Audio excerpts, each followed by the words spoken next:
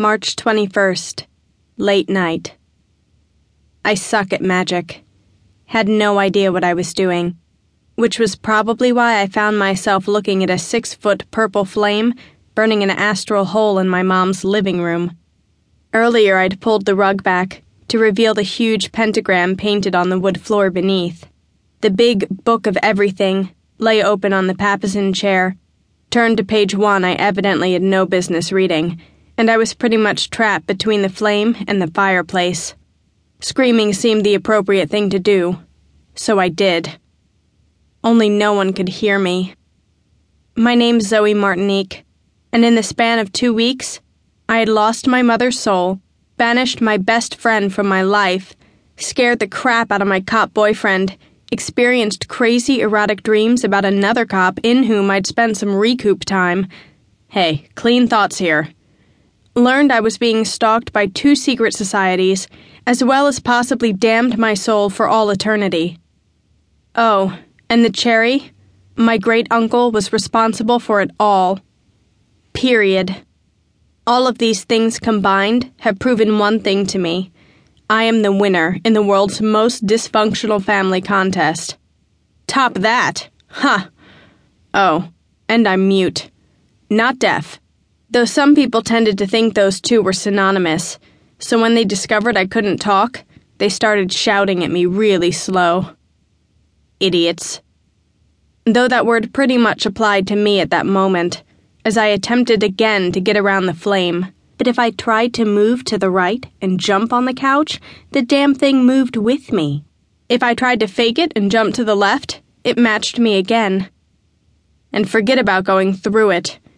I'd already tried that, and had one hell of a burn working along my right shoulder where the flame touched me. My jacket was still smoking. I had to face it. The flame was stalking me, literally pushing me up against the fireplace. Just as I was about to see if a human could climb up a chimney, I heard the bell over the front door chime, as well as felt the vibration on the hardwood floor. Seeing past the flame was getting difficult. I could make out the arch between the Botanica where I was pinned and the tea shop where the front door was. A beaded curtain usually separated the 2 stores, but I'd taken the damn thing down. Got tired of seeing it move with a breeze and thinking someone was in the house. Don't ask me where that breeze was coming from. I had no idea. I'd been jumpy, and with good reason. Knowing complete strangers were watching me was worse than not knowing. As I pressed myself against the mantel of the fireplace, I heard someone call my name, and I screamed out, both with my silent vocal cords as well as my thoughts. "What the hell are you doing?" came the voice in my mind. It was a male voice, but it wasn't Joe's. Whoever it was could hear my thoughts. So I must have overshadowed, slipped inside of their body, kinda like possession but not really, at least not to me.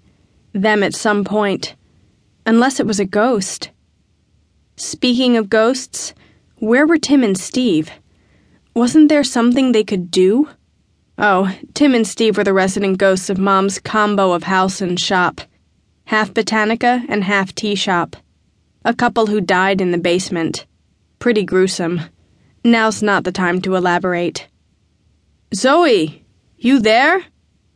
Well, whoever it was knew my name, and I could hear them. "Hang on!" I was hanging on. To the mantel. 2 more inches and this thing was going to roast me alive. A light brighter than fire nearly blinded me, and I squinted, then looked away with my hand up in front of me. I was expecting to get singed any second, and let's not even talk about how bad my shoulder was hurting where the fire had touched it before.